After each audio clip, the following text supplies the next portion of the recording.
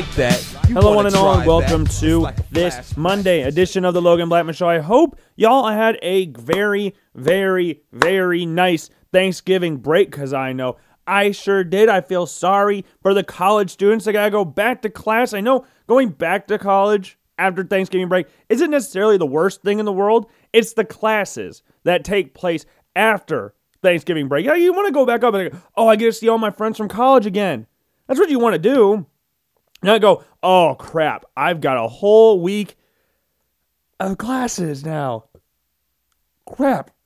After a week of being off, now I'm back doing normal classes, but at least I get to see my friends. And since it was Thanksgiving, I can't believe we forgot to do this last Wednesday, but I think it also works out because of the fact I now remember what we do on Thanksgiving, instead of just going, I think this is what I like. Now I have the palate resurrected, I guess you could say, and I would like to do this. I've not done this in quite some time now. It's been a little bit since we've done one of these, but I want to do a tier list. I want to do a Thanksgiving Day tier list. This is the Thanksgiving foods that you have, and we have 5 different tiers. We have elite, will get seconds, great, okay, maybe, and hard pass. Now, being a Midwesterner, being a lifelong Iowan, I believe that I have the finest of palates when it comes to Thanksgiving, because I believe us Midwesterners have the best foods available to us for this delicious holiday. We'll get to some other sports topics later in the show as well. We got to talk about Thanksgiving Day football. We got Black Friday football. We got some hires, some interesting hires.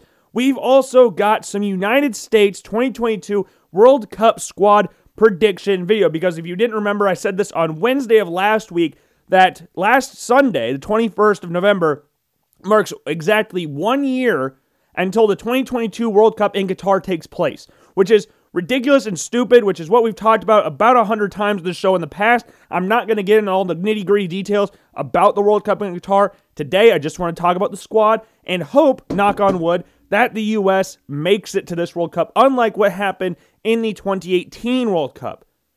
So I'm thankful for that. I'm thankful for everything that happened over Thanksgiving break. I'm thankful for everything that's been happening so far up until this point.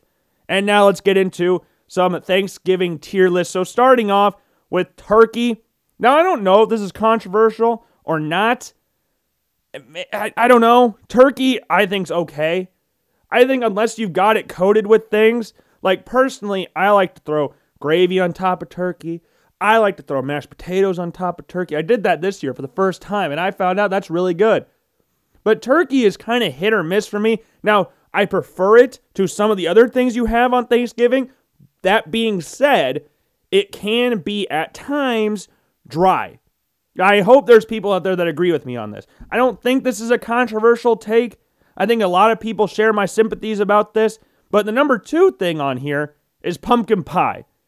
Oh my goodness, I'm contemplating putting this in elite. I love myself some pumpkin pie.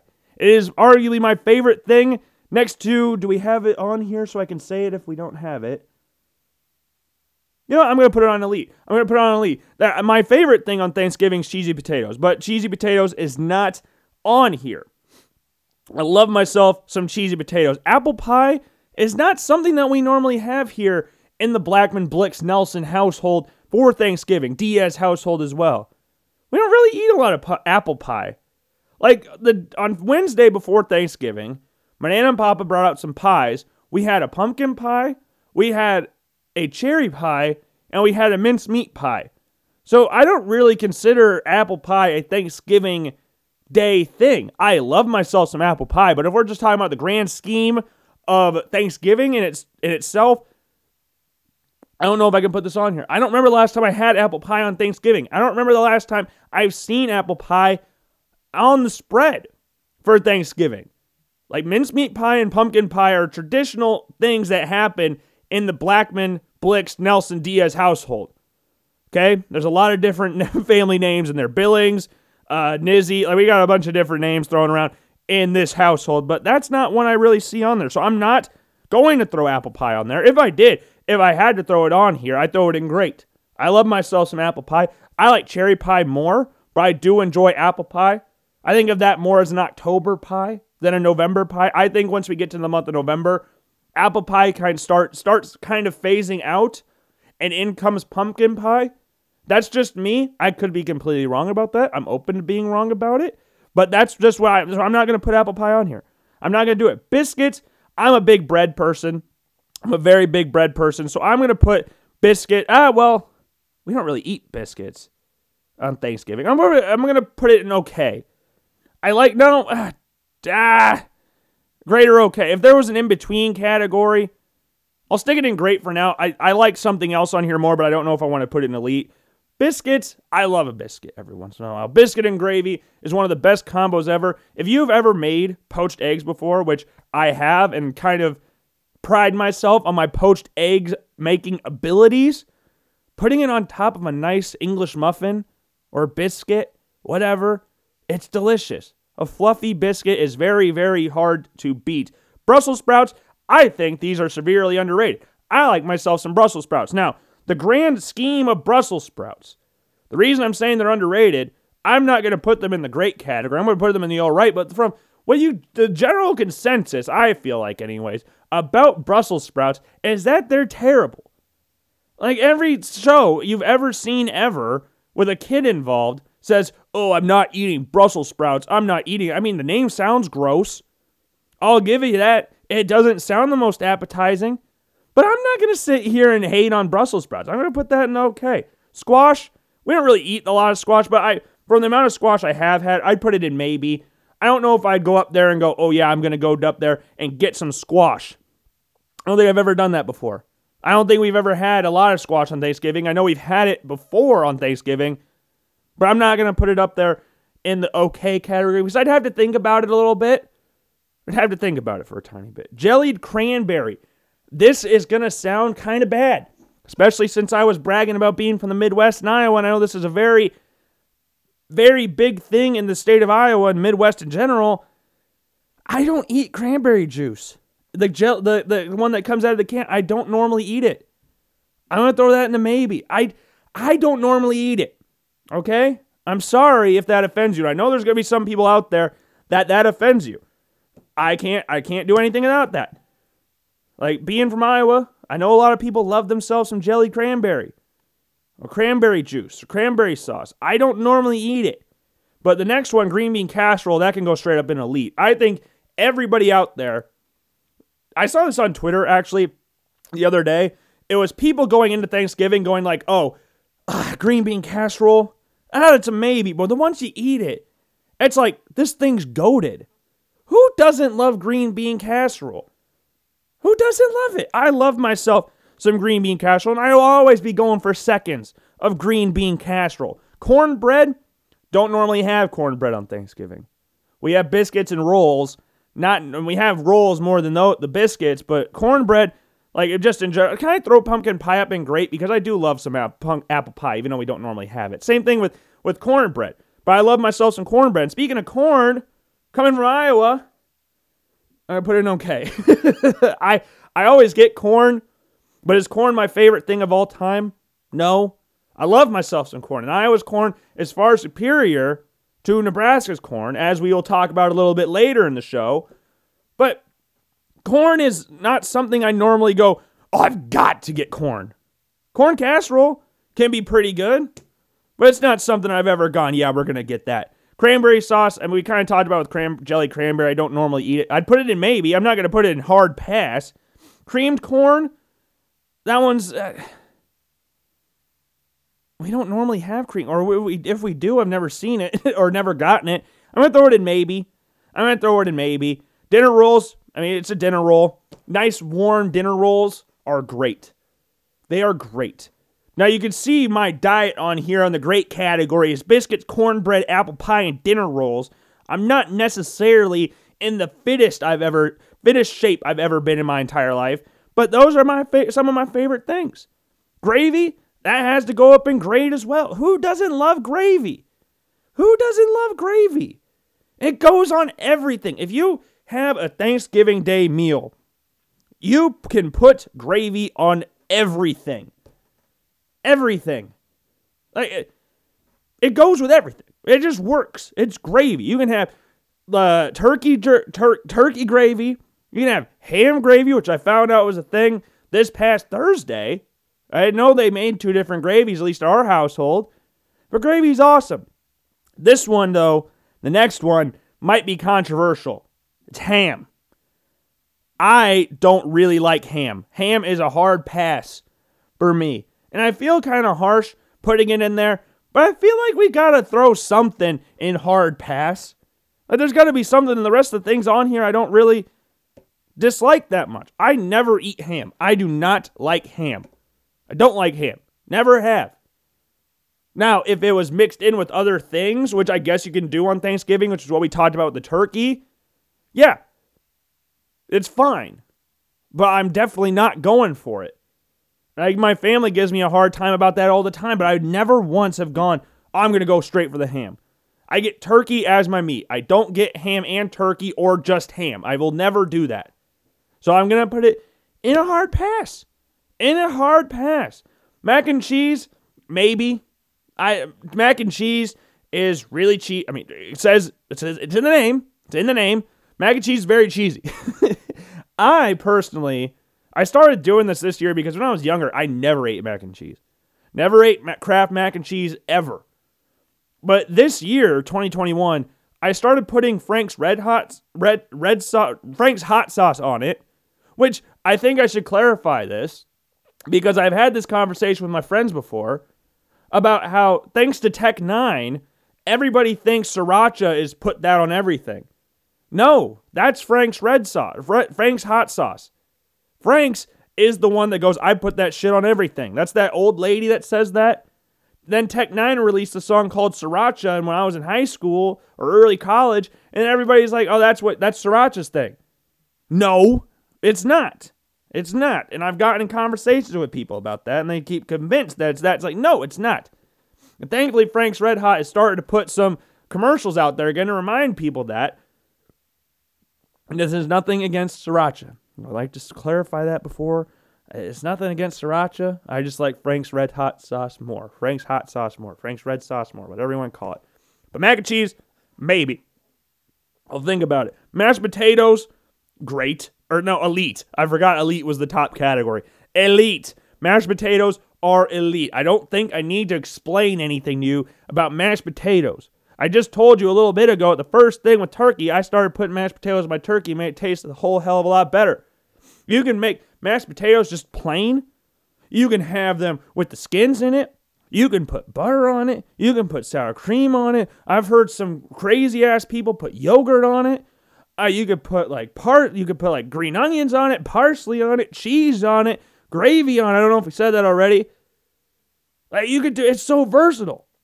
It does everything, and it goes good with everything. The other thing on here, and I don't know if this is controversial as well, this is the drink category. We have 2 things that are drinks on here, and it's red wine. This is just a preference thing. I'm not a big wine person, never have. I mean, the smell of wine is awesome. The aftertaste for me is what kills it. I had red wine up at an art show in Ames a few months ago, and I only did that for the fact that I was at an art show, and I was like, oh, let's get the wine. And you swirl it around your hand in that stupid cup with the stem on it, and then you sniff it. No, I didn't do that, but that's the funny thing about wine tasting and all that stuff. My parents loved themselves some wine. A lot of family members of mine love themselves some wine. I never have gone out and gone for the wine ever. Never have. I don't know why. Roasted vegetables, great. I mean, they're just roasted vegetables. What's wrong? How can you go wrong with roasted vegetables? Like, are you 5? Are you in one of those stupid cartoons we talked about earlier where the kid's like, ugh, vegetables? Grow up, you freaking loser. Next one, scalloped potatoes. I love myself some scalloped potatoes. We didn't have them this year. We normally do, but we didn't have them this year. I put those in great. Scalloped potatoes are fantastic. I will not say anything bad about scalloped potatoes. Next one, the sparkling juice. The Welch's sparkling juice, that goes straight up to elite. I hope that most of you out there have had Welch's sparkling grape juice before because it's life-changing. I remember being a kid and pulling out the Welch's sparkling grape juice and putting it in the wine glass, go, wow, I'm fancy like the adults. Or even if you're an adult right now, like I'm 24, and I still willingly go after the Welch's sparkling juice. Like, oh, not only does it smell good, it tastes really good as well. There's just not the adverse effect of me getting plastered off sparkling juice. Now, you could obviously spike it if you really wanted it. You wanted some good tasting wine, then you can do that. But I love myself some sparkling juice. And it's not that I'm against wine drinkers or anything. It's just a personal preference of mine. I don't eat it. Stuffing, I'm hit or miss with stuffing. I usually like it. Sometimes I don't. Because some people throw raisins in it. You know those people that throw raisins in stuffing? I found that out this year. I've never seen a lot of raisin stuffing before until this year, at least the first time I actually noticed it. It don't work.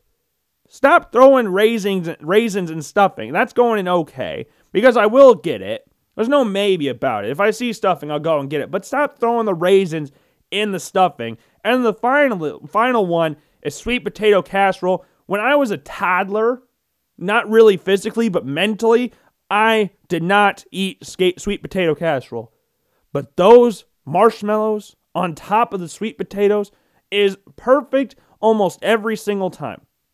Now that my mental capacity has elevated itself from a toddler to like an early elementary school kid, I'm feeling a lot better about myself in regards to eating my sweet potato casserole. Now, I've never called it that before. We just call it the sweet potatoes. Now, I am also one, because I've seen this in the picture that we have on here, is the tiny marshmallows. To you who like the tiny marshmallows, this is what I say to you. You are probably the same plebs that like eating normal Oreos. What kind of dumb idiot eats normal Oreos when double stuffed Oreos exist? Who eats those willingly? Unless you're trying to pretend like, oh, I'm feeling fat. No, if you eat Oreos, you eat Oreos. Double stuffed Oreos, not normal Oreos. Why are those even a thing? Like, just eliminate the whole standard Oreo thing. I don't know anybody that actually eats them. And then the ultra-thin Oreos? Why don't you eat the driest cookie in the world by itself anyways? Just get a thing of, like, saltine crackers and call it good. But take the salt off of it, because there's not salt on Oreo cookies. Famously, not salt on Oreo cookies. But for, like, sweet potato casserole, which is starting to flow a little better. Again, I've never called it that, but it's starting to flow a little bit. I like myself the big marshmallows, and I used to do this with some friends in elementary school, and sadly, somewhat into middle school. I don't know if anybody else did this, but they were always good. You stick marshmallows, the big marshmallows, because we're not losers, on like plastic, or not plastic, well, kind of depending on what plate you had, but you put them in the microwave and just watch them blow up like a freaking balloon, and then you eat them, and they're nice and caramelized on the inside. Very unhealthy, but you know what? It tasted delicious with the big marshmallows. You can't do that with the tiny marshmallows. Like a few years ago, when I was, middle school probably, we had marshmallows explode in our oven. And it wasn't the loser tiny marshmallows. No, it was the big ones. Because if you're going to fail like that, at least say you went out trying. Or you at least went out swinging. With the tiny marshmallows, you're not even trying. But the big marshmallows, perfect. So this is open to edit at the end of it. So if I post this tomorrow or when the show comes out and you see this tier list, it might look a little different. I don't know. We'll have to listen to future Logan a little bit to know if it looks any different or not. But in the elite category for Thanksgiving foods, we have pumpkin pie, green bean casserole, mashed potatoes, and sparkling juice. Again, I don't care if it makes me look like I'm a middle schooler or elementary school kid or a toddler. It's good. And if you're denying that sparkling juice is good, you're just afraid to be yourself, okay? You're afraid of what other people think of you, and you should be ashamed of yourself. You know why? Because sparkling juice is delicious, and I don't care who knows it. Great category: biscuits, cornbread, apple pie, dinner rolls, the most stuffing food. If you want to feel bad about yourself at Thanksgiving, eat those things. And then you got the gravy, the roasted vegetables to balance out the insane amount of carbs you just inhaled. Even though it's going to be so hard to then finish it off with scalloped potatoes. Or they put escalloped potatoes? E-scalloped potatoes? Is that a phrase? I've always just referred to them as scalloped potatoes. Are they E-scalloped potatoes? Escalloped potatoes? Is that fancy? And then sweet potato casserole. And then, turkey, Brussels sprouts, corn, and stuffing. Again, if you throw raisins and stuffing, screw you. Don't do that again. maybe we put squashed jelly cranberry sauce, which is good, but I normally don't get it on Thanksgiving. It's not that any of this is like atrocious. I just sorry. I would have to think twice before I grabbed it. Creamed corn, same thing, and then mac and cheese, unless I got some Frank's Red Hot with me. I think I've called it about 15 different things throughout the process of the show so far. I don't remember what the hell it's called. All I know, it's really good. And then hard pass ham and wine. And it says specifically red wine. It doesn't really matter to me. Like, I don't care that I'm 24 years old. I don't like wine. I will always grab the sparkling juice. I don't care. I'm not afraid to admit who I am. Some of you out there are. And I hope this testimony from me allows people that are out there afraid to be who they are step out of the shadows a little bit. That's what I'm hoping from this episode of the Logan Blackman Show. That's what I'm really hoping. That's the main overarching theme of this show. You might be sitting there going, oh, I don't know if anybody will like me. I don't know if anybody will respect me anymore. Or they'll look at me differently if I say I like sparkling juice versus wine. I tell you, tell them to go and screw themselves and shove their red wine where the sun don't shine. I don't care. Drink your sparkling juice and feel good about yourself. And you don't need to go, I'm with family all day. I need to get plastered. Shut up. Those people could go screw off as well. Those people are just annoying. I think they just do that for the attention. Are we drinking? No. We're not. I have nothing against drinking. I'm partial to a beer or two myself. But I don't get the people on social media like, oh man, I'll go visit my family. Looks like I got to pound a few bottles of wine or a thing of liquor. God forbid a thing of Hawkeye. Like, goodness gracious, grow a pair of drinks with sparkling juice, okay? Which is probably the exact opposite thing you would expect from people to say about growing a pair and drink sparkling juice. But you know what? That's the reality in which I live in right now. And I'm going to reorder this and like things that I think are the most important parts of each category and the things I don't like of each category. And possibility of moving one up or down. Like if I had to look at the grand scheme of things right now, nothing's leaving elite. Elite is fine. If I'm looking at great, like gravy could go up to elite if it really wanted to. Dinner rolls could go up to elite if it really needed to. Turkey, that's staying in okay. Everything in okay is pretty much staying there. Stuffing, if people didn't put raisins in it, be perfectly fine. Yeah, no, I think that's pretty good. I think that's a pretty good tier list right now. And if you don't like it, screw you. I don't care. I'm the host of the Logan Blackman Show, which you can follow on all forms of social media on Twitter, Instagram, like the Facebook page, subscribe to the YouTube channel, and make sure you go and follow me on Apple Podcasts, Spotify, leave a rating on Apple Podcasts as well. Like, what is your opinion? I'm the smart one here. How many syndicated podcasts do you host? None? Your opinion means nothing then. Okay, let's move on. What other things happened on Thanksgiving despite the food? Like, if you look at the food, I know that's like the greater thing in Thanksgiving, like, oh, it's about family, getting together, oh, say everything you're thankful for. Wrong. It's about the Buffalo Bills kicking the absolute pig snot out of the New Orleans Saints Thursday night football on NBC with Drew Brees up in the stands watching his old team get shit stomped by the Buffalo Bills 31-6. And Josh Allen, though he threw 2 interceptions in the game, you know what? It don't matter. It don't matter because they were so dominant in the game as a whole. They didn't need him at his best. And he still completed like 80-something% of his passes. And the second interception, he could have had 5 touchdowns because his arm got hit and intercepted by Quan Alexander. Like, Josh Allen didn't play his best and still threw 4 touchdowns. And still had 43 yards. Now, this was something we knew was going to happen going into the game. We've talked about it before. Bills rush offense stinks. When you take away the pass game, the Bills' rush offense is mainly predicated on Josh Allen. He was 1 yard away from leading the team in rushing. But one thing that I saw in this game that a lot of Bills fans have been crying for the past few, it feels like months, is playing Matt Breida, who is one of the, if not the fastest, if we're talking about just miles per hour registered in the NFL, one of the fastest players in the league. And he adds something different that both Zach Moss and Devin Singletary don't add, that extra burst of speed. He's also a better pass catcher out of the backfield than those two.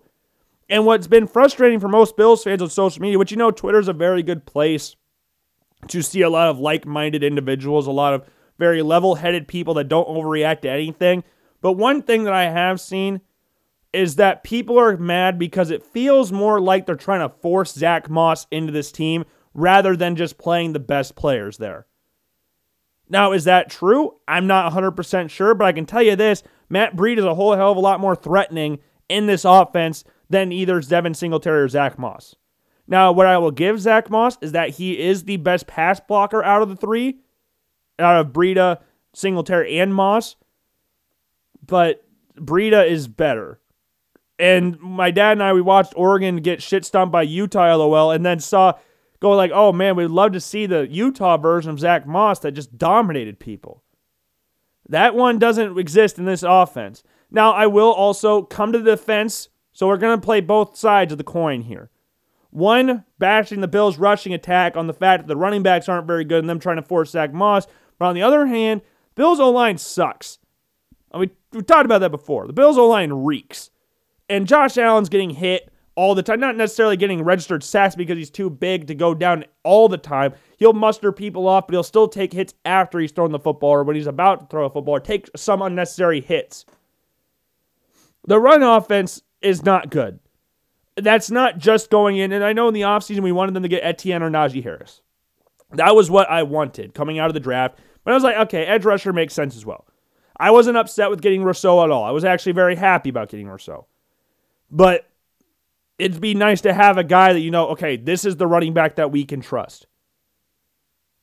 But I don't think they have that. I don't think the Bills know not only who their best running back is, I don't think they know who their best 5 O-linemen are. Like Spencer Brown came in as a third-round draft pick and was supposed to be a project pick, much like Josh Allen's been forced into the team a lot sooner than people thought because the people that are in the spot he's playing reek. That was what Josh Allen dealt with his rookie year when he came in. Peterman threw a 0.0 QBR against the Ravens. He had to start the next week against the Chargers. Spencer Brown was going to sit, and then I realized, oh wait, Cody Ford sucks dick, and then he had to play right tackle, move Darrell Williams to guard, which has been very nice. But the O-line as a whole, Deion Dawkins has regressed a lot. John Feliciano's been out, but even when he's in, he's not the best O-lineman ever. Mitch Morse is a very, very good pass-blocking center, not a very good run blocker. Ike Butker is fine. You don't want him being the franchise left guard, but he's a fine guard for the Bills. Cody Ford, as we said, sucks. Darrell Williams is a better guard than tackle, and Spencer Brown's been hurt or had COVID for the past 2-3 games. I think he went 2-2 because he played against who was it? The Jets. I think he played against the Jets. I could be wrong, but I'm pretty confident he played against the Jets. Like, this offense is so heavily predicated on the pass or Josh Allen running that the O-line was something that going into last season was something that you could just look at and go, oh yeah, Josh Allen's good enough to get around that. But even Bills fans going into the draft, we knew it wasn't a good offensive line when people kept bragging about how good it is. It's not. Josh Allen just makes it look better because he doesn't get sacked all the time. The run game stinks. We knew that going into the season.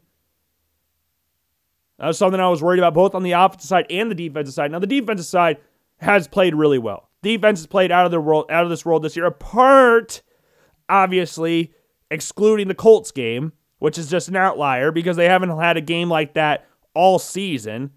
Like the Derrick Henry one, he busted out a 70-yard run. If you did exclude that, which you can't, but if you did, he had like 50, 60 yards rushing. It wasn't like a monstrous performance from Derrick Henry apart from the massive run, which should have gotten taken back because of a holding call, but nonetheless, it didn't get taken back.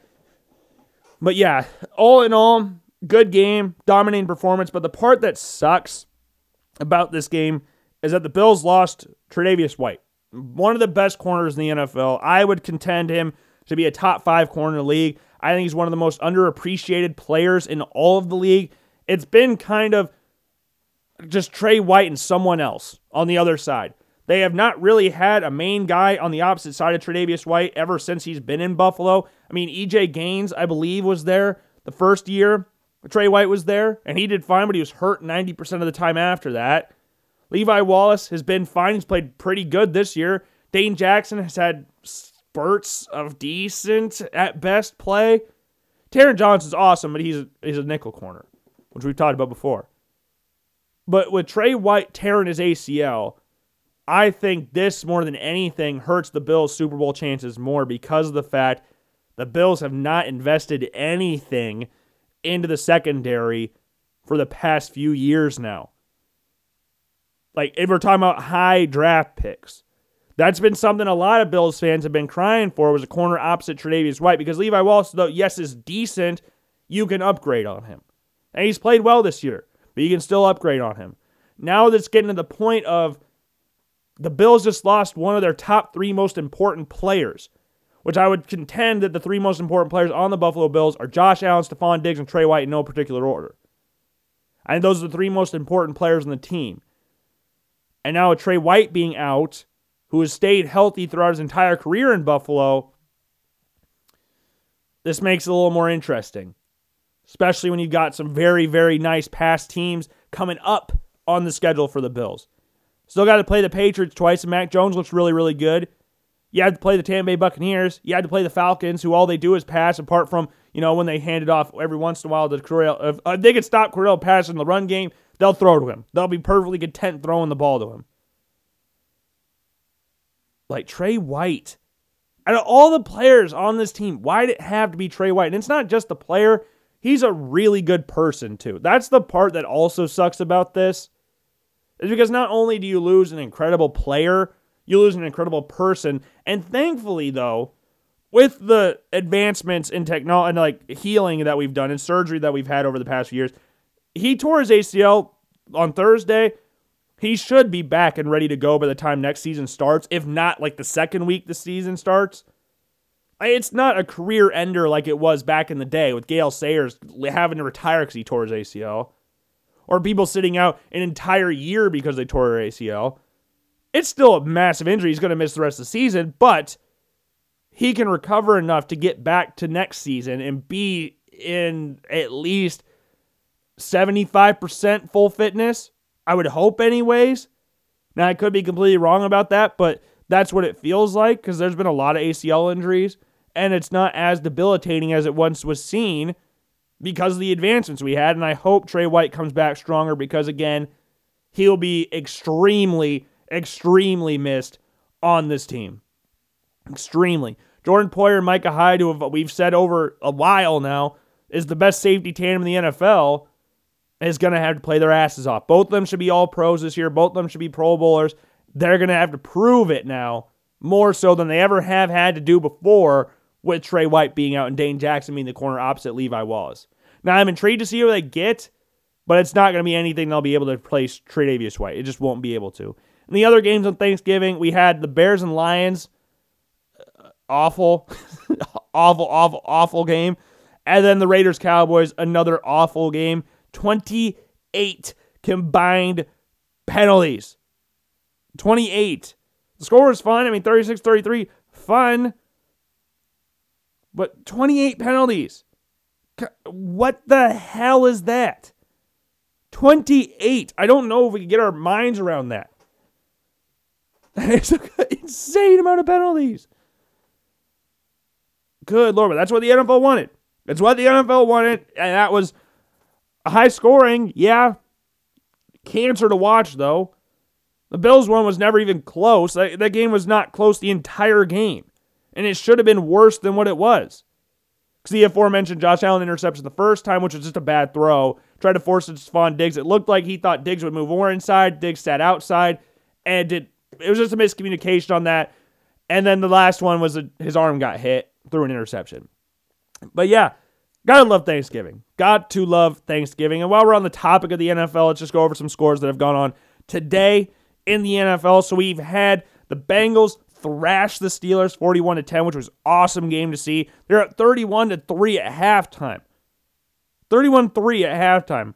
Awesome game. Awesome. Joe Burrow threw an interception. The very next play, Big Ben threw an interception. Awesome stuff. We had the Bucks come back against the Colts, which is also awesome. They were down 24-14 at halftime. Leonard Fournette got Jonathan Taylor revenge game for what he did to the Bills last week. Leonard Fournette has 3 rushing touchdowns in the game. And what was stupid from the part of the Colts, Jonathan Taylor, and we said this last week, Jonathan Taylor is the MVP of the league, in my opinion. Dude has rushed for a touchdown every week since week 3. Got one today. But did the Colts not realize that he is their best player? He didn't get a carry in the second half until about 9 minutes to go in the fourth quarter. What? And he's not incapable of catching the ball out of the backfield. You don't need to sub in Nyheim Hines. Now, he's a very nice third down back. Very good situational back. But you got my MVP of the league in Jonathan Taylor. On the side, just sitting on the sideline. And even though he didn't get a carry until the 9-minute mark in the fourth quarter, he's still at 83 yards and a touchdown. Like, why is he on the bench so much? That doesn't make any sense to me at all. And I'm glad the Colts lost because, I needed the Colts to lose because they have the tiebreaker over the Bills and stuff like that. But man, put Jonathan Taylor in. For the sake of Colts fans, put Jonathan Taylor in. For me, I just need him to score one touchdown and be fine. And he did. He eventually got a touchdown for me in the end. But for Colts and their fans, play the damn running back. Good Lord. Play him. It's stupid. The Dolphins beat up on the Panthers 33-10, like we said, 2 weeks ago? When people were hyping this up, it was like, Cam Newton's back in Carolina. Cam Newton's back. The Panthers are going to be good again. Like, the people just forgot that he had one of the worst seasons in NFL history last year. And I am well aware that the New England Patriots had a lot of opt-outs and a lot of injuries. He still only threw 8 touchdowns in 15 starts. That is insane. I think only Trent Dilfer has less touchdowns in that amount of starts. He had 4. I know that one. There might be other players in there as well, but 8 touchdowns in 15 games? It looked bad last year.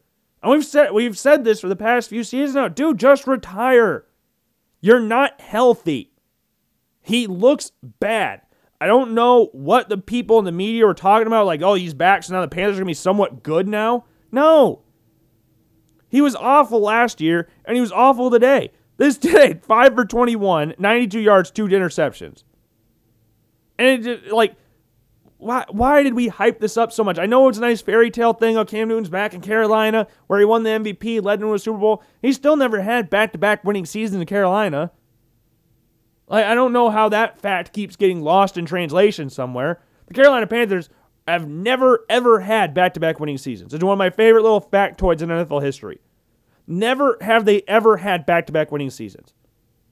But now Cam Newton's back, and now they're going to go and dominate the league.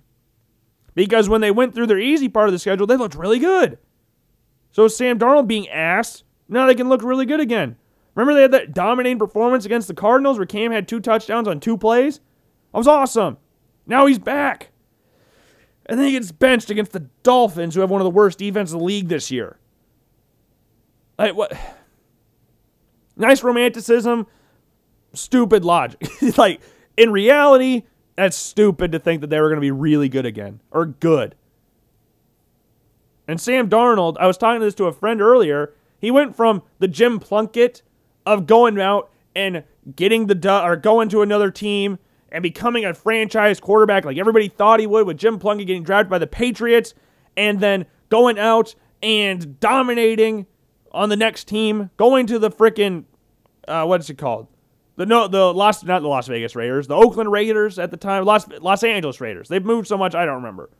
But Los Angeles Raiders, and they're going to be awesome. He won a Super Bowl, won 2 Super Bowls actually, and Sam Darnold's going to be that. Now it's turned out he's more of a Rick Meyer. Getting drafted by Seattle super high, played 3 years in Seattle before getting traded to the Bears and doing absolutely nothing. It's like, it's all these guys' fault. It's not Sam Darnold's fault, because remember our pre-draft evaluation was that this dude's a can't-miss prospect. Remember people said he was better than Lamar Jackson? Remember that? The same people that said he was better than Josh Allen, too? Remember all those? The same people that are saying Lamar Jackson's the LeBron James of the NFL? Which he's not. We've talked about that before. I love Lamar Jackson. He's not the best quarterback in the NFL. Not only is he's not even the best player in the NFL, let alone best quarterback or best player. Flip that around. That's the same thing. He's not Jim Plunkett. He's freaking Rick Meyer. Or Myrer, however you want to call him. I don't remember how to say his name exactly. But that's what instantly I got. I thought of that yesterday. I was like, man, Sam Darnold was supposed to be really good again. Remember how good he looked at the start of the season? And then now he's back to Sam Darnold that we knew in New York or New Jersey. It's not Jim Plunkett, Rick Meyer. Now, he still has a chance to turn it around, but he hasn't played good at all. Hasn't played good at all. And then we have another team on here that used to play Sam Darnold and feasted off Sam Darnold quite a bit. It's the New England Patriots. They kicked the shit out of the Tennessee Titans today. Sorry about that. I had pizza right before I started the show today. It was 16-13 at halftime with the injury-riddled Titans. I think they're the most, technically, or statistically speaking, I think they're the most injured team in the NFL.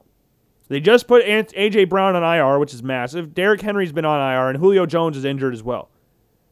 So they don't really have anybody, and that showed in the second half as the Patriots scored 20 unanswered points, and now are sitting back atop the AFC East. And my friend Noah was telling me about this yesterday, about how somebody, he couldn't remember if it was on ESPN or NFL Network, is that the Bills don't win the division this year, they're never winning the AFC Championship again, or AFC East again, which is stupid. Do you realize the only reason the Patriots are technically above the Bills in the division standings is because they haven't had a bye week yet? Do people not realize that? Because that's what it seems to be, because the Bills were first on Thanksgiving. Like, after Thanksgiving, the Bills were 7-4, both teams were 7-4. Now the Patriots are back in first place. Patriots bye week comes week 14.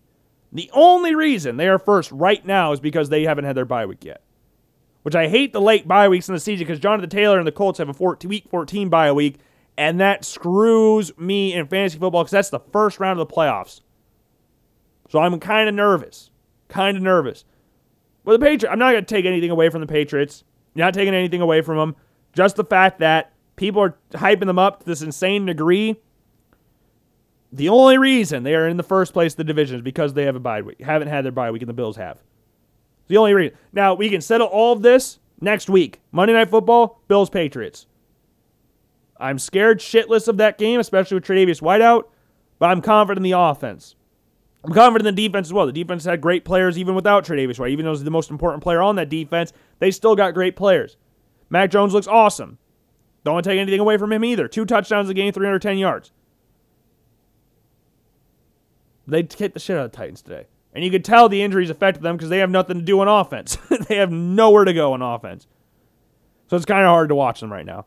The Giants beat the Eagles 13-7 in a really weird, really weird game. Eagles, Jalen Reagor, I mean, we said this when he got drafted, drops. He dropped a pretty crucial ball that would have put the Eagles, I think, at the 1-yard line. Maybe scored a touchdown. Maybe won the game. Who knows? Dropped it. Dropped the ball. And Jalen Hurts, 3 interceptions on the game, also had 77 yards. And I saw a thing today that I'm not terribly surprised about. It's Jalen Hurts is, let me see if I can find this. Jalen Hurts is on his way to establishing himself as the Eagles franchise quarterback. I saw this morning. This is at 12 o'clock. It was 12 o'clock with 33 milliseconds. So it's right as the Eagles-Giants game was starting. And then he proceeded to throw 3 interceptions against the Giants. Now, I did not see a lot of the game. I was not really invested into the Eagles-Giants game whatsoever. But I could tell you that probably didn't help his case of being the franchise quarterback. But all in all, jokes aside, Jalen Hurts, we said this during the mock draft we did. I think Jalen Hurts can be their franchise guy. I think he can.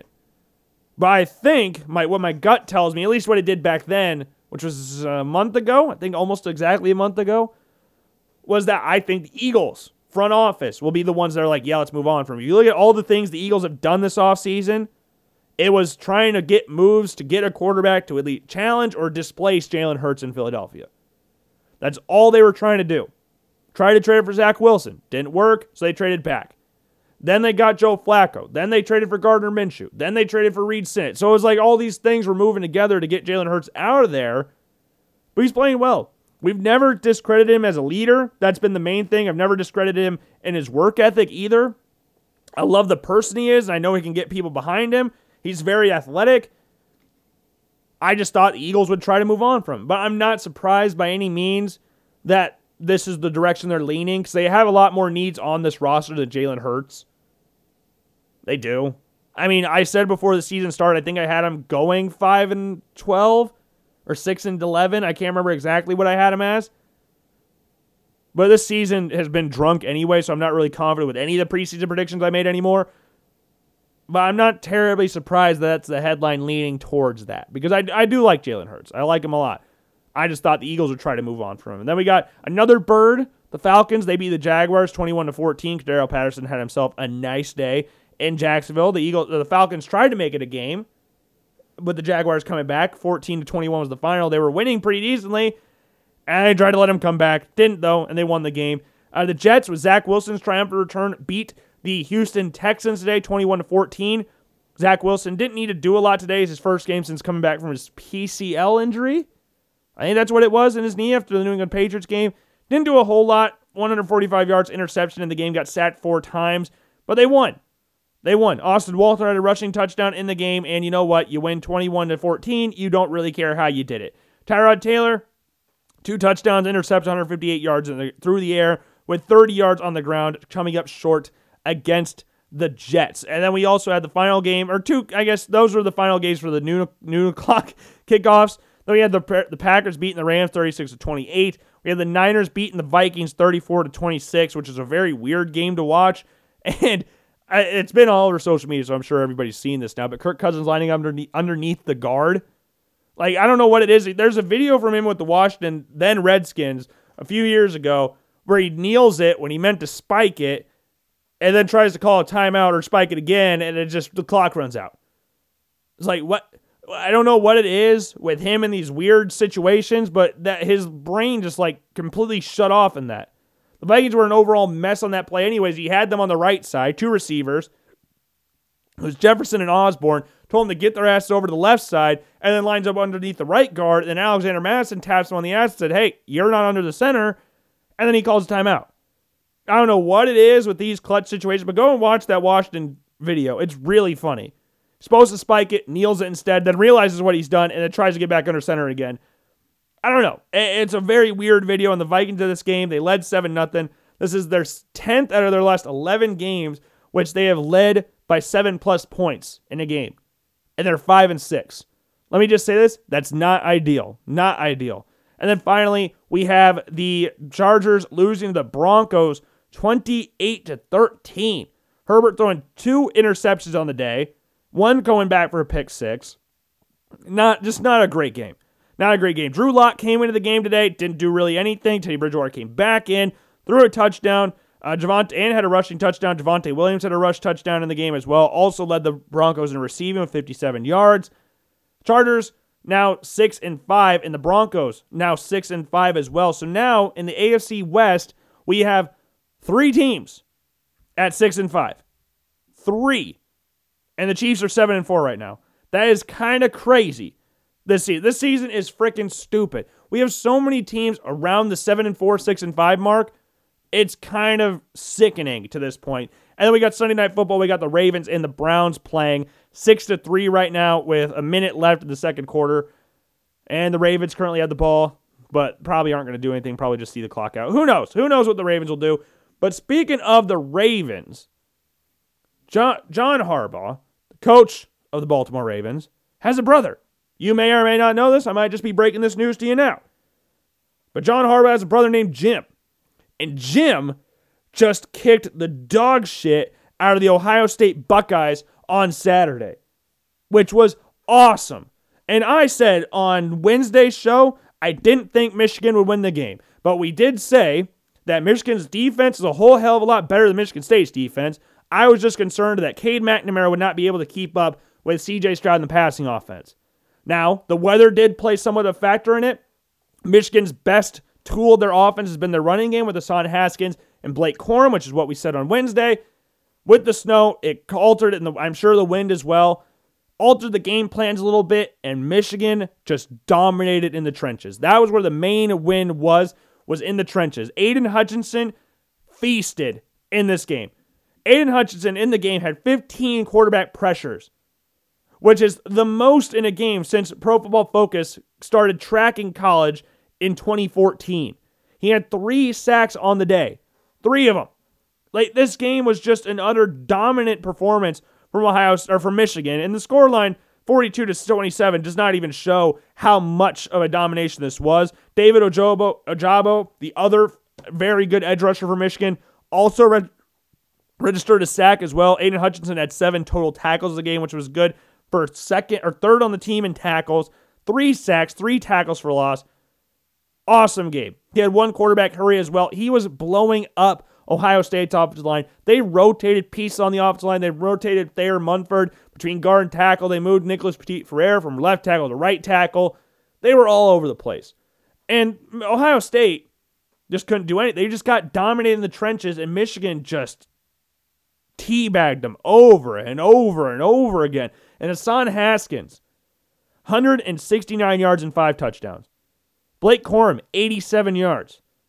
The things that we said Michigan needed to do to beat them, they did. And they completely shut down Ohio State, which was awesome to see. Now, growing up, I really liked Chad Henne and Mike Hart. I think we talked about this a little bit a couple shows ago, maybe last Wednesday. I don't remember exactly. But I know a lot of Iowa fans don't agree with me on this. I have somewhat of a soft spot for Michigan. If I had to choose a quote-unquote second favorite team in the Big Ten, it'd be Michigan. I have really no beef with Ohio State either, but I just thought it was really cool. This is 8 years. The last quarterback to beat Ohio State was Denard Robinson. And I love myself some Denard Robinson. But 8 years it's been, or since they won at the Big House. I don't know if it's been 8 years since they won the last game in general, but it's the first time John Harbaugh's 1-5. He's 1-5 against Ohio State now. But goodness gracious. They said this on the TV on Saturday. They called it shocking, and my dad said it wasn't shocking. No, I think it was. Because John Harbaugh has never beaten this team. Ohio State just beat their in-state rivals. What was it, 56-7? But yeah, 56-7, and we're up, what was that? 49-0 at halftime. A Michigan State team that not only is their in-state rival, but a team that beat them a few weeks earlier. So I think this was a shocking game. And I'm happy it turned out the way it did. I really like what Michigan was doing. Aidan Hutchinson's awesome to watch. We've talked about him before, even before the season started. Just need to see how he played after he was hurt. And now he's dominating. And because there's not really an insane player that wants the Heisman this year, he really has a shot. Because there's not one person this year that you can point to and go, that's the guaranteed Heisman winner. None of the quarterbacks this week did anything to take it. CJ Stroud played well enough, but nothing that goes, yeah, that's Heisman worthy. He got bailed out a couple times by the big 3 receivers at Ohio State, Jackson Smith-Njigba, Garrett Wilson, and Chris Olave, making massive, insane catches. Which you have to have a great quarterback to throw in the football, but they made some great plays as well. Jackson Smith-Njigba, Michigan just gave them the middle of the field pretty much, which was stupid, but it worked out in the end. CJ Stroud also fumbled twice, got sacked a bunch, got beat up in this game. And he was the Heisman favorite by the odds going into this week, which makes sense. You throw 6 touchdowns in 1/2 against the top 10 team in the nation, you're going to have a lot of hype going into your next game against your rival that you haven't lost to in years. I get it was in the Big House, but over recent years, that has not seemed to matter to Ohio State that often. As Dwayne Haskins torched them, and Michigan just said, you know what, we don't want to play you last year. So yeah, I would call this result shocking.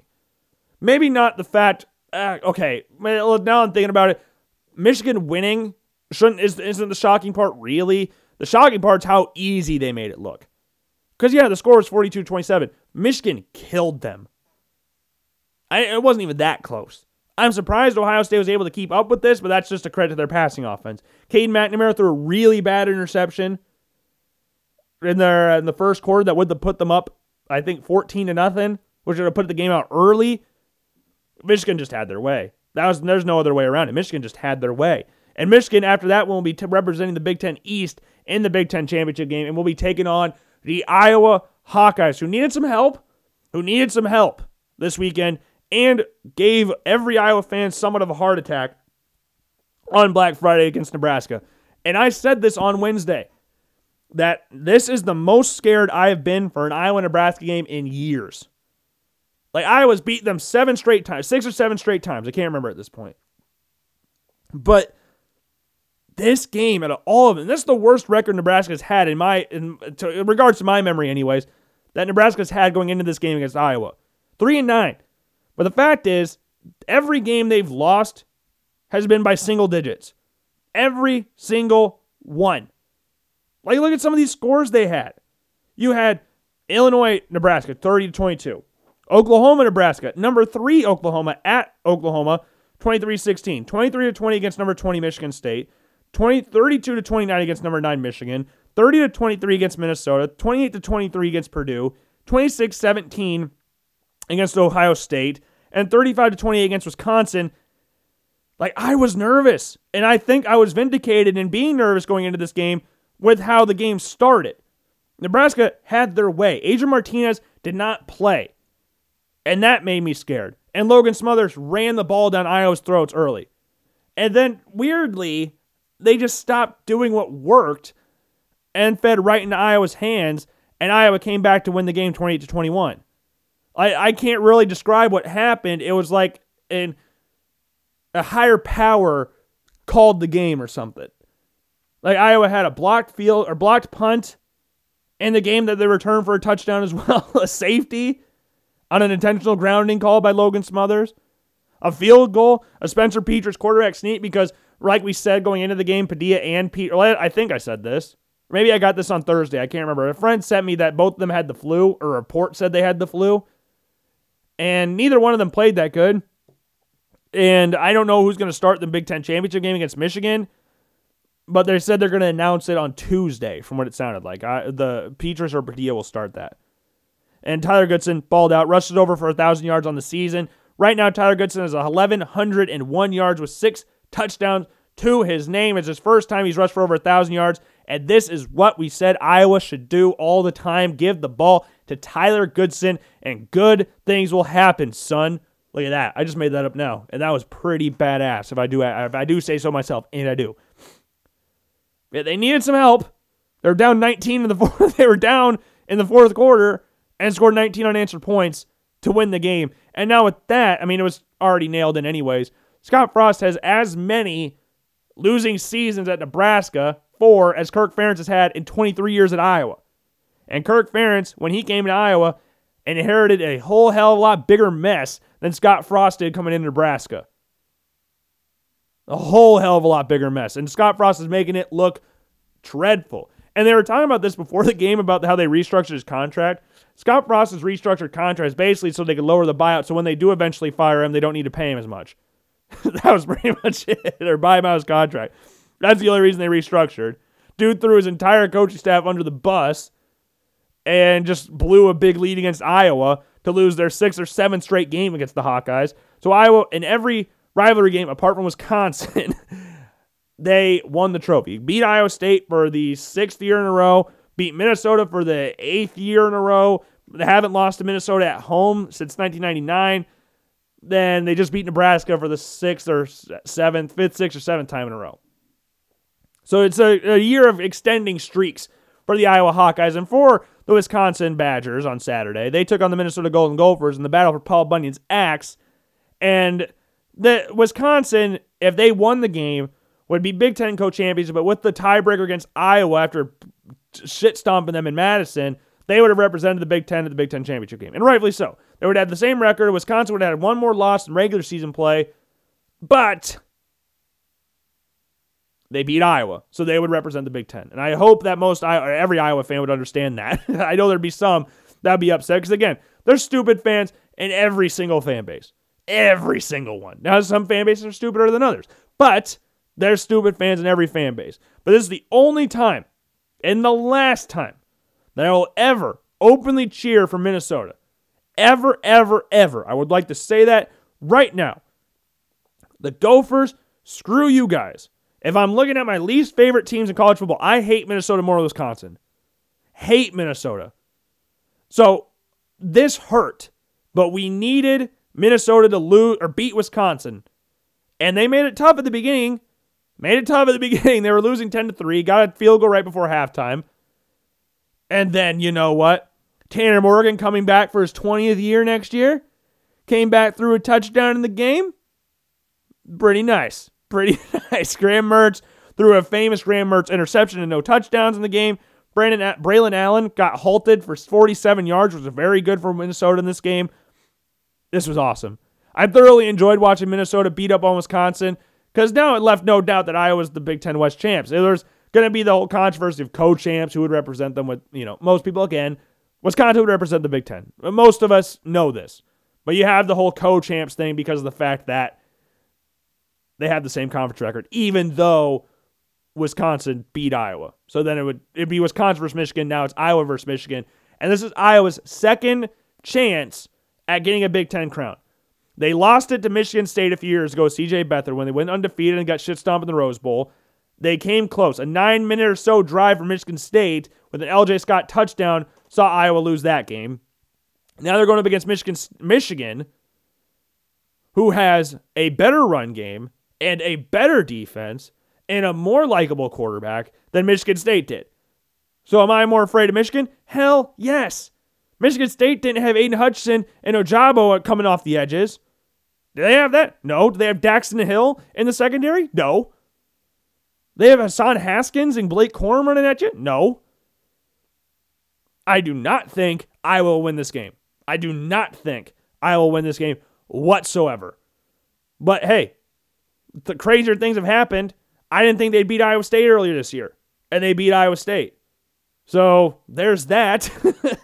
And Iowa State, for them, they beat up on TCU on Friday, as expected. We said that they would really shouldn't have any problems against TCU on Friday, and they ended up blowing them out 48-14. It was close at halftime. It was 17-7 at halftime, which I guess is a double-digit halftime lead, but it was close, and then they started piling the points on. Breece Hall, congratulations first off to Breece Hall. Nothing bad to say about Breece Hall whatsoever. He has just broken the NCAA record for most touchdowns in consecutive games, or touchdowns, most consecutive games with rushing touchdown. 24 games. That record is older than my parents, who were both born in 1971. Like, that's an old record. That's over a half century ago. That's an old record. And Breece Hall, again, I have nothing bad to say about Breece Hall. Dude's a baller. And it seems like a really good I don't know Breece Hall. He could be a dickhead. I don't know any of these guys. He could be. But from what I could tell, Breece Hall is a really awesome person. And it's a very deserving person to have this. And I think we had this conversation last year with Brock Purdy versus Seneca Wallace. Is the conversation had? I mean, I'm not an Iowa State fan, so I don't really hear these conversations that often. Do Iowa State fans talk about Breece Hall being better than Troy Davis? Is that a conversation people have had? Troy Davis famously had 2 back-to-back 2,000-yard seasons with a horrific Iowa State team. And Breece Hall had the best Iowa State team of all time and balled out, and rightfully so. I mean, Breece Hall is a baller. It's not just the team. He's the best player on the team. So, who's better? Because we had this conversation last year between Brock, between Seneca. Those are the two guys. But then we kind of threw in, like, Sage Rosenfels versus Brett Meyer, which I think Sage Rosenfels only gets thrown in that conversation because of the fact that he had a longer NFL career. Brett Meyer didn't have one. But Brett Meyer is better than Sage Rosenfels. We're talking about just college careers.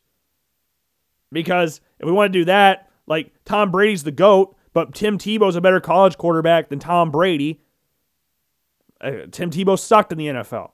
Like, just because you're a great NFL player does not make you a great college player. And just because you were great in college does not make you a great NFL player. Which is the fun part of the draft. But that's why I put Brett Meyer above Sage Rosenfels, even though I went to a Sage Rosenfels football camp when I was a kid. Sage Rosenfels Kyle Orton football camp in Southeast Polk. It's Polk City, or no, Altoona, Iowa. Good Lord. Polk City's up near Ankeny. But that's a funny story. Kyle Orton's actually the one who taught me how to throw football. I used to do it with the 3 fingers on the laces. Kyle Orton said try 2, and it's worked beautifully. And I could throw a really good spiral. I don't say I'm the best quarterback ever. I'm top 3 at least, but I could throw a good football. I could throw a good football. I'm pretty confident in saying that. I might not be the best quarterback, top 3, but I can throw a football really well. But yeah, Breece Hall, baller. Brock Purdy had that typical, Iowa quarterback thing where peak really early, not terrible the rest of your career, not bad at all the rest of your career, but it's kind of been down, a slow trajectory. It's not like a straight drop like James Vandenberg, who went straight up and then straight back down. Brock Purdy didn't have that, but it's kind of a similar story to that of Drew Tate. I think Brock Purdy and Drew Tate are very similar in regards to their level, I guess. I think they're both great leaders. They're both around the same size, decently mobile. Not the greatest athlete, but decently mobile. And the best quarterback of the 21st century for Iowa and Iowa State. Again, Chuck Long is the greatest quarterback of Iowa's history, so we have to narrow it down to 21st century. That still is Seneca Wallace and Brock Purdy. Let's just put it like this. The greatest quarterback in Iowa State history wears 15. Is that fair to say? But Iowa State, I mean, it wasn't the year that anybody expected. And you could take that as a backhanded compliment or not. It's just the truth. This is not the year anybody expected when you return every single starter.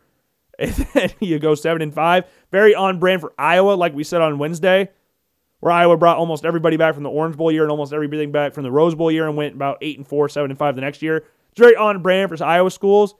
But I saw this on Twitter. It's more of bait things than actually like opinions that people actually think. Like, we've talked about this before, but Iowa State fans getting really frustrated with Iowa, or get like their weekends live and die more so on Iowa losing than Iowa State winning a football game. At least that's what it seems like. Because I personally, ever since I've been in college, have never really gone like, oh, Iowa State, if they lose to TCU, if they beat TCU, I'm going to be so upset. I was cheering for Iowa State against Texas. I don't think you can say an Iowa State fan was ever cheering for anybody, Iowa, or a guy cheering for Iowa when they were playing anybody. Like, I was cheering for Iowa State against Texas. I thought it would be really funny if they beat Texas. Horns down all the way. Like, we've talked about that. Like, it hurts. I've talked to a few friends that are neutrals that communicate with more Iowa State fans than I do. Like, we have our fantasy football chat that we've talked about before, but one of them, or a few of them, are with them more than I am in person. And it hurts when Iowa wins a game. It doesn't bother me. I could live or die. It doesn't affect me at all if Iowa State wins or loses a football game. I watched the game against TCU. It was really fun to watch. Breece Hall talking with his mom, I think it was his mom, during the game was really awesome. I think Iowa State fans like to make a bigger deal of the black uniforms than Iowa fans do, at least from my experience. Like, every time it's one of those things where someone's trying to start something on Twitter that people don't really say. I know it was kind of a joke at the beginning, and then Iowa State fans kind of took it and ran with it. Like, oh, every time a black uniform's out, you should ask Iowa. I don't think Iowa fans really care. Again, in my experience, could be wrong. Maybe I'm not following the right people. Maybe I'm following level-headed Iowa people. But again, like I've said, like 20 minutes ago, or not, 15 minutes ago, there's stupid fans in every fan base. More so than others. But there's stupid fans in every single fan base. But like, people on Twitter, the bait things that we're talking about, like, Iowa made it to the Big Ten Championship after not playing Michigan State, Michigan, or Ohio State. Okay. What if they didn't make the Big Ten Championship? Then you'd go, oh, you didn't make the Big Ten Championship when you played Northwestern, Minnesota, and all these teams. You would have said the exact. It's like, you can't win with that. It's like, oh, you didn't play these teams, so your Big Ten Championship appearance is flawed. But if you don't make it, it's like, oh, you didn't make it with, you played these teams. And I saw somebody, this was kind of funny. It was, Iowa has not beaten a single team that's currently ranked in the top 25. Which Iowa State, when they beat them, were 7th ranked. And I think that's more of an indictment on Iowa State than it is on, and it was an Iowa State fan that said it. And it's on, his name's Larry. I don't know if it's because it's one of those people that doesn't use their real name or their Twitter. I don't know if it's really them. It could be them. I don't know what they look like in real life. But my Iowa State fans, they retweet and like his stuff all the time because he's one of those prodders where you don't know if he actually means anything he says. It's kind of like get attention. But it was in the comment section of that, and it was an Iowa State fan. It's like, you didn't beat anybody in the top 25 that's early in the top 25. Iowa State was 7th, and they're not ranked. It's more of an indictment on them. How the expectations of this is a great team ranked 7th, they could be a college football playoff dark horse, to 7-5 and 5-4 in the conference. Like, I hate the whole argument of you didn't play this team, so you didn't make it. But if you didn't make it, how'd you not make it when you didn't play? It's a dumbass argument. Stupid ass argument. Like, if it's an in-state team, they didn't play anybody that affects Iowa State to any regard, at least from what I could tell. Why did this affect people so much? Like, did anybody really say, again, might be me not noticing it. How many Iowa fans said a thing about them making the Big 12 championship game last year? I remember people bashing the Big Ten about Indiana being top of it when Iowa State has the same bowl record as Indiana. So it's kind of the same thing. Like, no one made fun of Oregon when they made the Fiesta Bowl last year. They didn't even make it in the Pac-12 championship game. All they did to make it was Washington opted out. That was the only reason they won it. So you played the third best team in the Pac-12. No one said anything about that. To my knowledge, anyways. But I don't know. Congratulations to Iowa State. Not the season you wanted, but you have a great team. You have great players, very likable players. Breece Hall, awesome. Hope the Bills draft you come February. But other games that took place this week in the state of Iowa, UNI took on Eastern Washington. I got that team name right this time because I rotated between Western Kentucky and Eastern Washington for like 5 minutes last show. They're both red and black teams. They're both different levels of college football, but I just couldn't get it out of my head. But UNI, I watched this entire game, and it was a lot better than what I was expecting. So Eastern Washington, if you don't know, has one of the best passing attacks in college football. Eric Barriere is one of the best quarterbacks in the FCS level. One of the best. And UNI played their asses off. Now, I could argue that UNI should have been up going into halftime because of the fact they went for it. Theo Day, quarterback, passed the ball to Sam Schnee, who got tackled what looked like in the end zone. It was one of those situations where he landed on the goal line. I thought he was in. They marked him short. I don't know why UNI didn't challenge it, because I thought he was in. They didn't challenge it, and then they ended up not getting the ball over the line and had to get stuffed at the 1 yard line. Then Eastern Washington marched all the way down the field, but then missed a field goal. So it was kind of like the football gods rectified the wrong the refs made on that one. But, yeah, it was a great game. Great game. UNI went into halftime, looked really, really good on their last drive of the game, or last drive of the first half. Theo Day looked in rhythm, and then he got hurt. He got hurt earlier in the game. He had a hurt leg, but then they eventually pulled him for Matt Morrissey, who did not play very well, but he's a lot more mobile than Theo Day, which it's saying a lot. It's not really saying a whole lot. But all in all, for a team that, for a wide margin, barely made the playoffs at 6-5, playing a 9-2 Eastern Washington team that good with a really good pass offense and playing, 19-9 is not a terrible loss in the grand scheme of things. This proved that UNI deserved to be in the playoffs. Deserved it. And they played really, really well. Matthew Cook missed a field goal or really long field goal in the game, which was really odd for him. It was nowhere close. It landed in the end zone, which is very odd for him. He's the best kicker in the FCS level, arguably. Yeah, all in all, it was a good game. Very good game. This was a very deserving win for you, or moral victory, I guess we could call it for UNI. Ends the season, sure, but you know what? Against a team like that, losing only by 10 on the road, nice one. I'll give them a thumbs up for that. And UNI basketball, they won against St. Bonaventure on Saturday as well. They beat the top 16 team in the nation. They wore these pretty odd gray uniforms, but you know what? They won. That's awesome. So we had Iowa State beat Memphis and Xavier, and then we have UNI beating St. Bonaventure. The teams that were supposed to be the two worst in the state, Iowa State's undefeated, and UNI, they haven't played well, but they played really good against Arkansas, who were a top 25 team at the time, and then they just beat St. Bonaventure, both on the road. So you know what? Kudos to them. AJ Green played his ass off, scored 35 points. Very nice to have him back and healthy.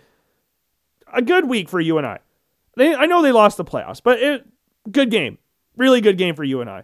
And then now in the FCS playoff rankings right now, Eastern Washington will face a 6th seed Montana. We have Southern, who beat Florida A&M 38-14. Will be playing James Madison.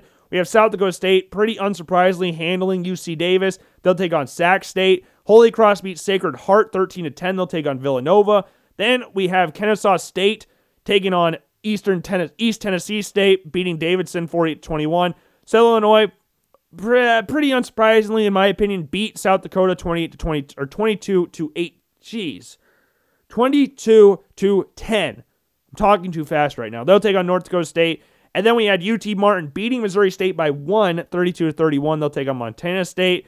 And Incarnate Word beating Stephen F. Austin 35-28. They'll take on the number 1 seed and reigning FCS champions, Sam Houston State. Now, if I had to choose a dark horse, I know the favorites are like North Dakota State, Sam Houston State. They just repeated. South Dakota State made it to the championship game last year, but lost there in the this next round as well. But the Montana teams are very, very tough teams. Montana and Montana State, I would look out for them tough ones. But again, it's set up for Sam Houston State and North Dakota State to play each other. James Madison's always tough as well. So I would put, if you're talking about favorites, the top 3 seeds, obviously, but a dark horse is the Montana teams. That's what my humble opinion is on these games. But again, I host a sports podcast, so I can say whatever I want and be right, because that's just how smart I am. But other games that went on in college football this weekend, we had Ole Miss in the Egg Bowl beating Mississippi State 31-21. Cincinnati dispatched East Carolina 35-13. Utah beat Colorado 28-13. NC State beat North Carolina in exhilarating fashion, scoring 13 points in the final 26 seconds to win 34-30. San Diego State beat Boise State 27-16. Arkansas beat Missouri 34-17. Georgia, I don't even need to say score. They killed Georgia Tech. You know that. Didn't even need to say that game. Alabama beat up. Good Lord. Auburn played really well on Saturday, because in the latter parts of the game, I had the UNI game on my laptop. Then we were flipping back and forth between Minnesota, Wisconsin, and Auburn, Alabama. And what was the game on ESPN? There was one more game on ESPN. Who was it? Who was the other game? There was one game that we were flipping back. Oh, Oregon State. I think that was the game that was also on at the same time. But Alabama, Auburn, good Lord. Tough one. tough one. Alabama was getting beat in the game. This was another game where we thought would be pretty easy for Alabama. Auburn, Bo Nix is out. You had a new quarterback who's played some this year. But you would expect Alabama to handle Auburn even though it was on the road. Bryce Young came back, did not play particularly well early stages of the game, but came back in the game through 2 touchdowns, 1 in overtime, and 1 in normal time to Corey Brooks, who came in for Jamison Williams, who got ejected for targeting, which was really weird. You don't see that from wide receivers, but it's a clear target. It was clear target. But the thing that's controversial in this game is the fact that Tank Bigsby, Auburn's very, very good running back, ran out of bounds with about a minute or so left, giving Alabama about 40 extra seconds to work with, which they used, as you do. I'm going to take a drink real quick. This is what you do. You're given a lifeline like that, take advantage of it. That's what Alabama did. Tank Bigsby, you seem like a cool dude. You're a very good running back, but yeah, Alabama, they used that. And they ended up winning the game because they did that 2-point conversion thing after the second overtime. Both teams scored. Auburn, their new kicker, made a 47-yard field goal, which is a new career long for him, which was awesome to see. But Alabama, 24-22 victors in that game. And we have Notre Dame beating up on Stanford 45-14. Okie State beat Oklahoma, which we'll get to in a little bit. Baylor beat Texas Tech. Oregon beat Oregon State. Michigan State beat and hang on against Penn State. BYU beat USC. Minnesota beat Wisconsin, we talked about earlier. LSU, in Coach O's last game, at least regular season game, beat Texas A&M 27-24. Pitt beat Syracuse 31-14. Wake Forest beat Boston College 41-10. Clemson won 30-0 against South Carolina. Houston won 45-17 against UConn. And UTSA, 11-0 UTSA gets upset against North Texas 45-23. And this is a hot North Texas team. They started off the season, 1, 2, 3, 4, 5, 6. 1-6, and they rattled off 5 straight wins and just beat the number 22 team in the nation. That's impressive. That's pretty damn impressive. So, yeah, that was our last game for those ones, but for Oklahoma, not only they lose Bedlam, good Lord, they just lost their head coach as well. Lincoln Riley is now gone. Lincoln Riley is now the head coach of USC. Oh my goodness. And this is a weird thing about this. Oklahoma has 4 recruits, or 3 of them, 3 really highly rated recruits that are from California. They got a 5-star quarterback, 5-star athlete, and a 4-star wide receiver, all from California, all from Southern California. And they just, like an hour after Lincoln Riley was announced as USC's next head coach, had a decommit. They already got a decommit. It's already happened. Like, Lincoln Riley's gone. Bob Stoops is going to coach the bowl game. And I'm sure Lincoln Riley got paid a lot of money, but this is an odd move, in my opinion. This move kind of reminds me of when Lincoln Riley or Jimbo Fisher jumped ship from Florida State to Texas A&M, where he was getting all this money to go to A&M. Left a pretty nice thing going for him at Florida State, but I think he got them where got him as far as he could take them, and that's what Lincoln Riley's going with right now. And you don't want to be the coach that leads Oklahoma into the SEC. Don't want that burden on you. But I think what the funniest part about this whole thing is the press conference that he had. As soon as Coach Lincoln Riley, let me stop you right there. I'm not going to be the next coach at LSU. Next question, which is 100% true. Lincoln Riley, you didn't lie. That's impressive. Did not say you weren't going to be the coach at Oklahoma. You didn't say you were going to stay at Oklahoma. You just said you weren't going to be the coach at LSU, which someone should have a follow-up question right after that. You're not going to be the coach at LSU while you're going to be the coach at Oklahoma? That's where it should have started. My friend brought this up to me today, and I kind of brushed it off because I was like, I've heard nothing about this. They've never had anything said about him going to USC. It was LSU. Oh my God, he's going to LSU. He's going to LSU. And then today, they announced him today. The tweet came out at what time? 7 o'clock Central Time. We got our guy. Join us in welcoming Lincoln Riley and his family to Los Angeles. This is that big splash that USC wanted / needed. I know a lot of people out there were saying they needed a defensive coach, but this will get recruits in. This will get USC back on the map. This is a big, big time coach, which is something they have not had since Pete Carroll left. Like Lane Kiffin is the next biggest name on that list, and even at that time, he wasn't ready for the job. Lincoln Riley has been there with Oklahoma, has gotten big-time players, and will continue to get big-time players at USC. This is what they needed. This is exactly the jolt USC needed. Now, if we are talking about this from is this a rise in Lincoln? Is this a step up? Is this a step down? It's just it's a step down if we're talking about the right here and now because USC kind of reeks. But if we're talking about what he could do, USC has a lot more pull in regards to where they are located than Oklahoma. Like, Bryce Young was committed to USC originally. Do you think if Lincoln Riley's there, he decommits from USC and goes to Alabama? Now, there's every chance in the world he still does, but I'm sure if they had a coach like Lincoln Riley instead of Clay Helton, Bryce Young might have stayed at USC. Just my opinion on the matter. I could be completely wrong about that. This guy will get pulls at USC.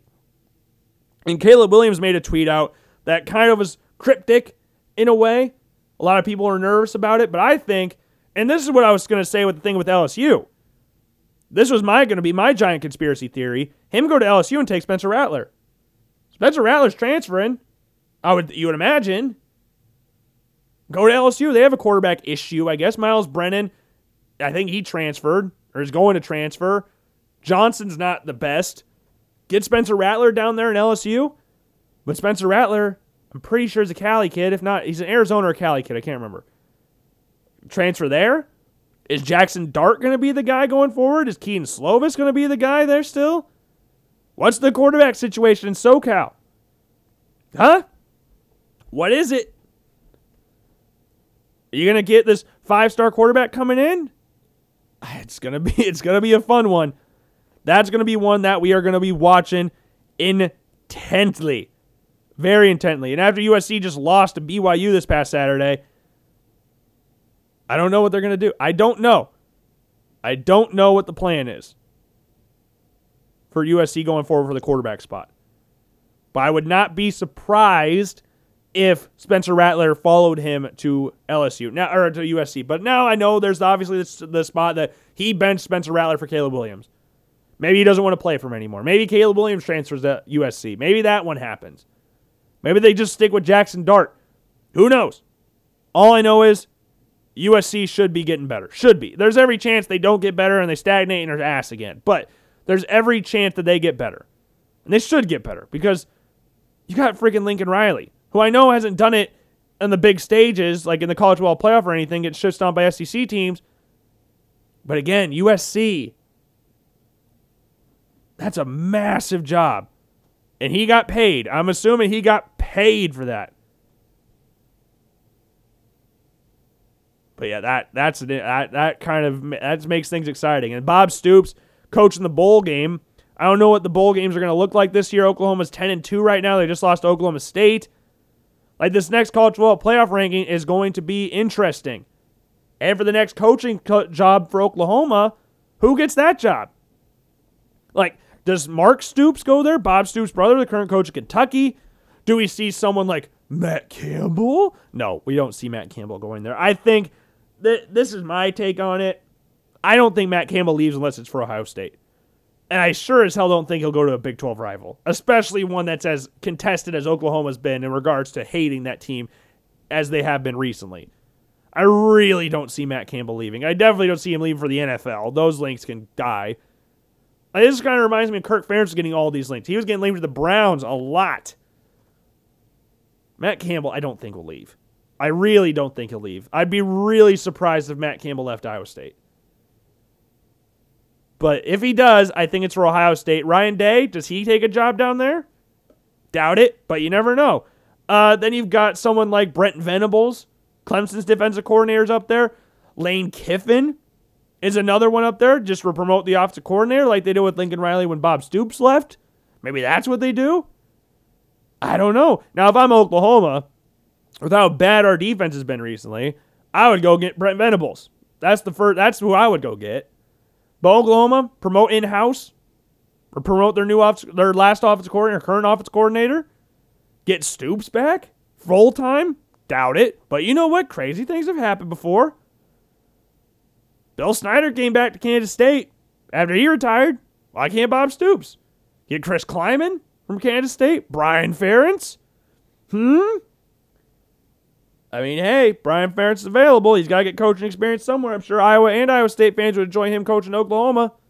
Now he's off Iowa's books, and Iowa State gets to play him again. Well, Oklahoma. So he'll take them down to the gutters. That's the hope anyways. But who knows? All I know is that is a very exciting hire. Now the candidates for LSU are diminishing. I don't know who the hell is going to LSU. I don't know who the hell is going to Oklahoma.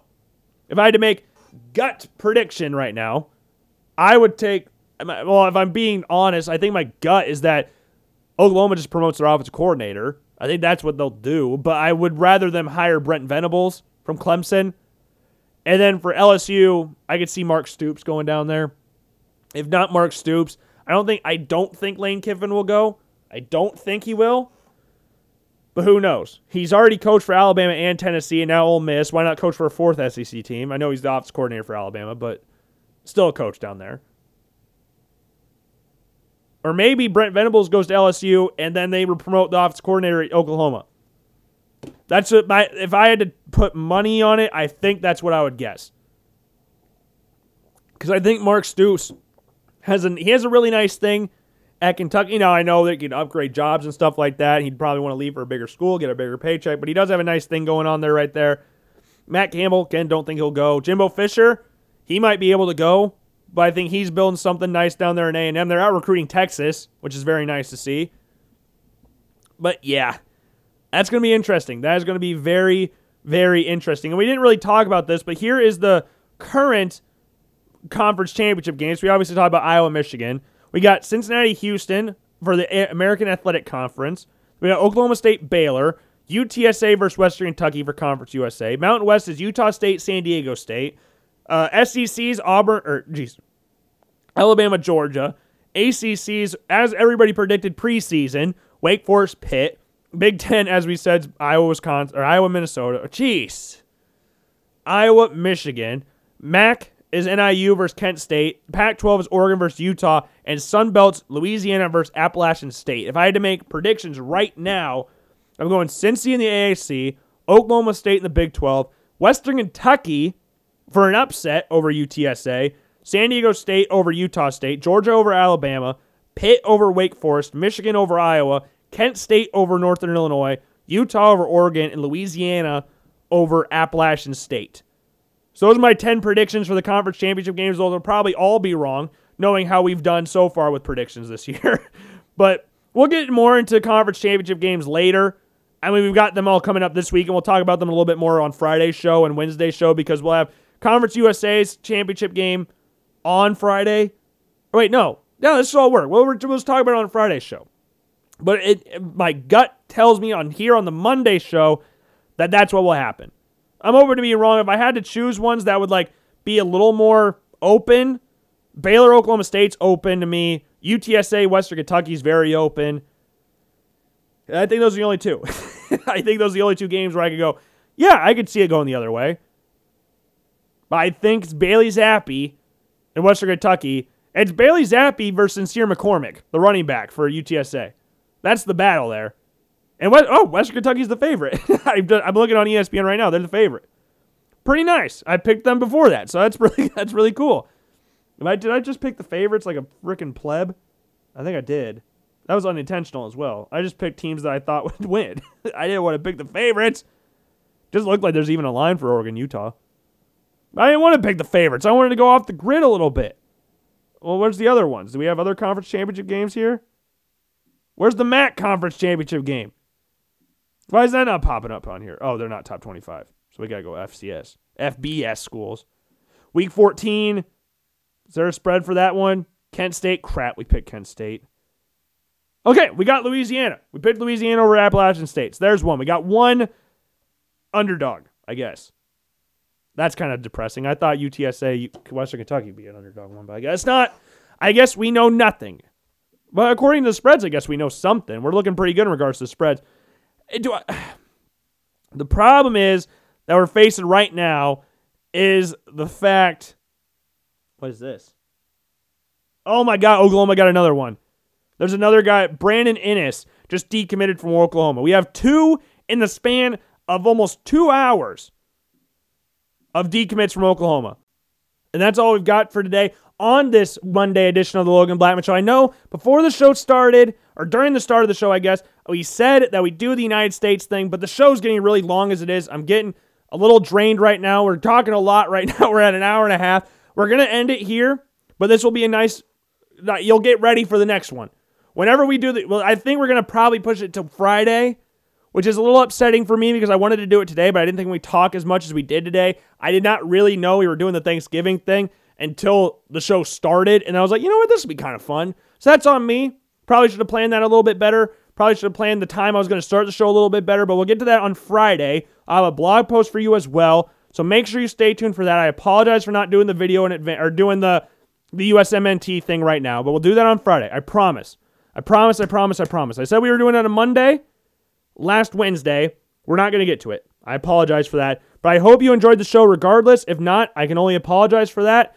If you did, make sure you go and leave a rating on Apple Podcasts. And while you're at it, go and make sure you're following me on Apple Podcasts and Spotify. Go and follow me on all forms of social media as well. Facebook, Twitter, Instagram. Go subscribe to the YouTube page. And again, make sure you're following me on Apple Podcasts and Spotify. And with that, I will see you all later. Have a good rest of your day. Hope you enjoyed the show. I'll see you on Wednesday with more quarterback rankings. Peace.